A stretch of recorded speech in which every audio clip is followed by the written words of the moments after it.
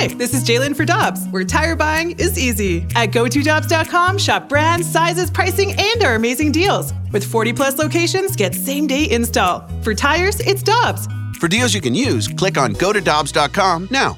Mom deserves the best, and there's no better place to shop for Mother's Day than Whole Foods Market. They're your destination for unbeatable savings, from premium gifts to show-stopping flowers and irresistible desserts. Start by saving 33% with Prime on all body care and candles. Then get a 15-stem bunch of tulips for just $9.99 each with Prime. Round out Mom's menu with festive rosé, irresistible berry chantilly cake, and more special treats. Come celebrate Mother's Day at Whole Foods Market.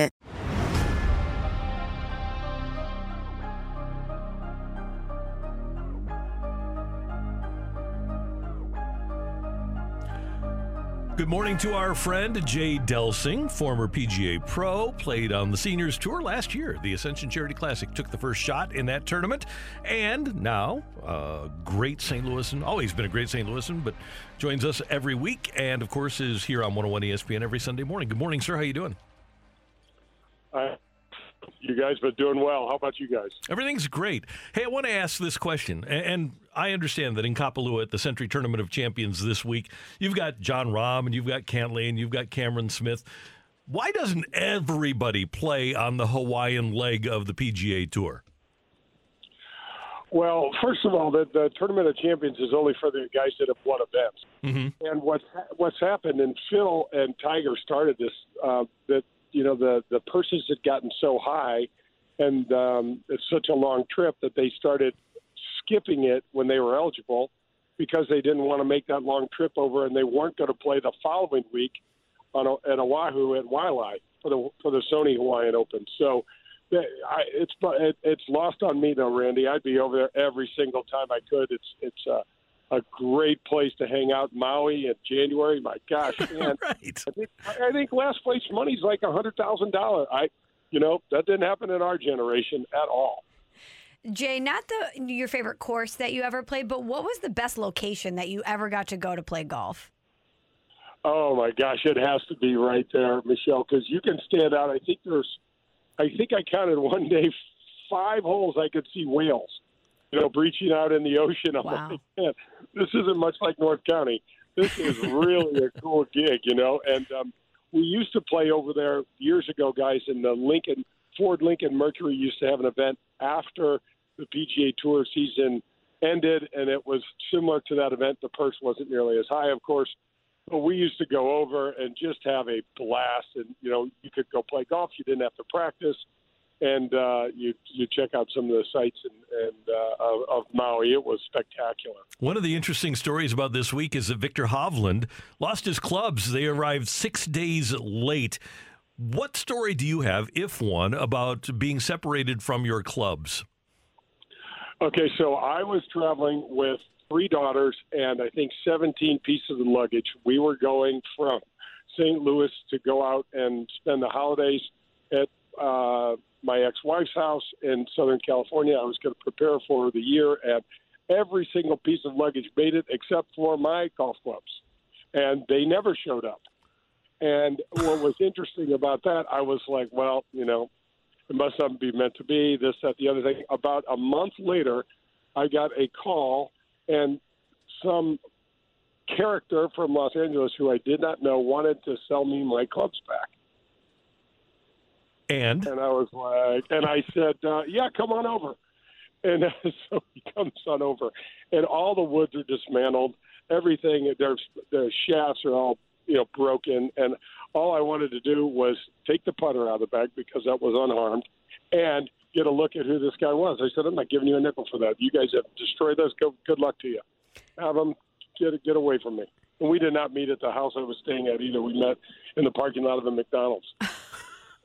In the parking lot of a McDonald's. I love that. And were you able to exactly replicate the clubs that you had, or were they clubs from your childhood or something?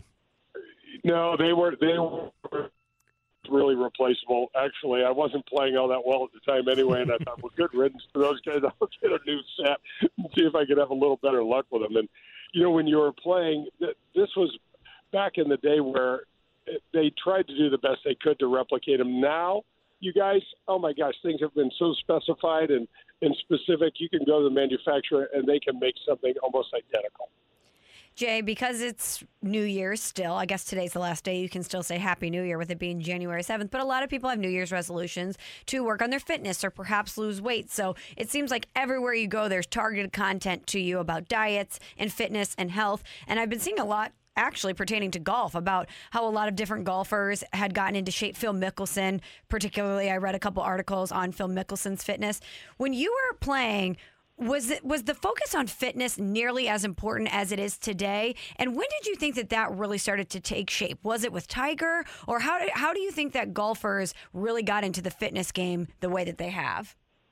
Oh, my gosh, Michelle, and this will be painful to do, but if you go back and Google any of the majority of the guys that played in my era, you either got guys that were relatively thin or you got, soft, fluffy guys. I mean, we didn't do much of this at all. I was always into it more because it helped me mentally, because I was trying to figure out how to burn some of the stress off. So I was always jogging but none of us ever lifted weights at all.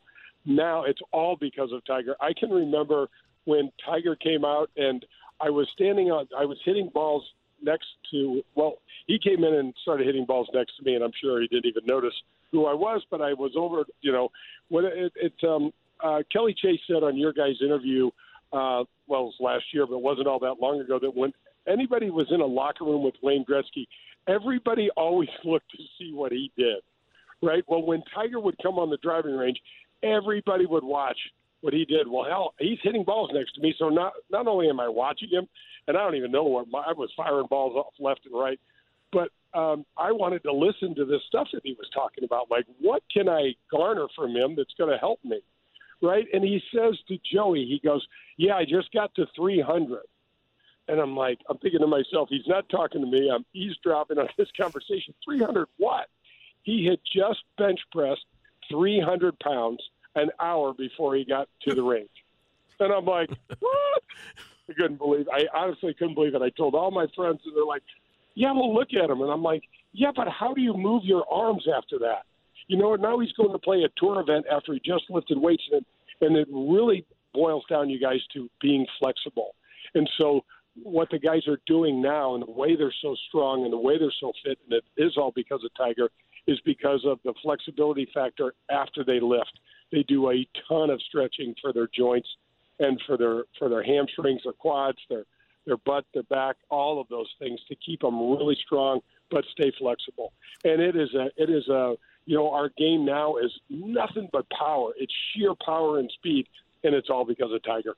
Jay Delsing, one more thing. Ozzie is bringing in that 1982 World Championship infield, I think the best defensive infield of all time, and they're going to get together on February 17th over at Ballpark Village, and people can still get tickets for that at OzzieandFriends.com, but it benefits PGA Reach, which started here in St. Louis, and I'm amazed when I read about what PGA Reach has been able to do and what they've grown into.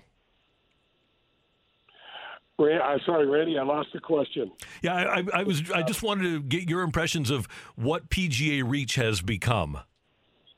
Oh, my gosh, it's incredible. And I did hear the first part about Ozzie and the infield for 82, and I'm excited. I loved watching that team. But what Ozzie has taken on is so right in character for the sort of baseball player that he was. He's a Hall of Fame guy. He reinvented the position. He played it in such a different way at such a different level. And what he's doing with PGA Reach is basically taking that foundation along with the clout of the PGA and the PGA of America members and put a face to it. And guys, that is just crucial for the grassroots of an organization like that. And it's become tremendous, and I can't wait to see what it grows into, because as you know, after the huge success at the 2018 100th anniversary of the PGA Championship, I mean, all of a sudden people are like, oh, this is a PGA Reach function. They're doing that, and it's really because of Ozzie. There's no golfer in town that could have had the impact that Ozzie has, and it's just fantastic. And all of those kids and all of those programs are all benefiting because of the Wizard. Jay Delsing, always good to hear your voice. Thanks so much. And, of course, we'll hear you at 9 o'clock Sunday morning. What do you got coming up on the show Sunday? I'm doing a best of Bob Costas and Jim Nance, and there's some great stories that those guys told. I actually really look forward to listening. Looking forward to it. Thank you, sir. And once again, Happy New Year, and we'll talk to you soon. Happy New Year, guys. Thank you.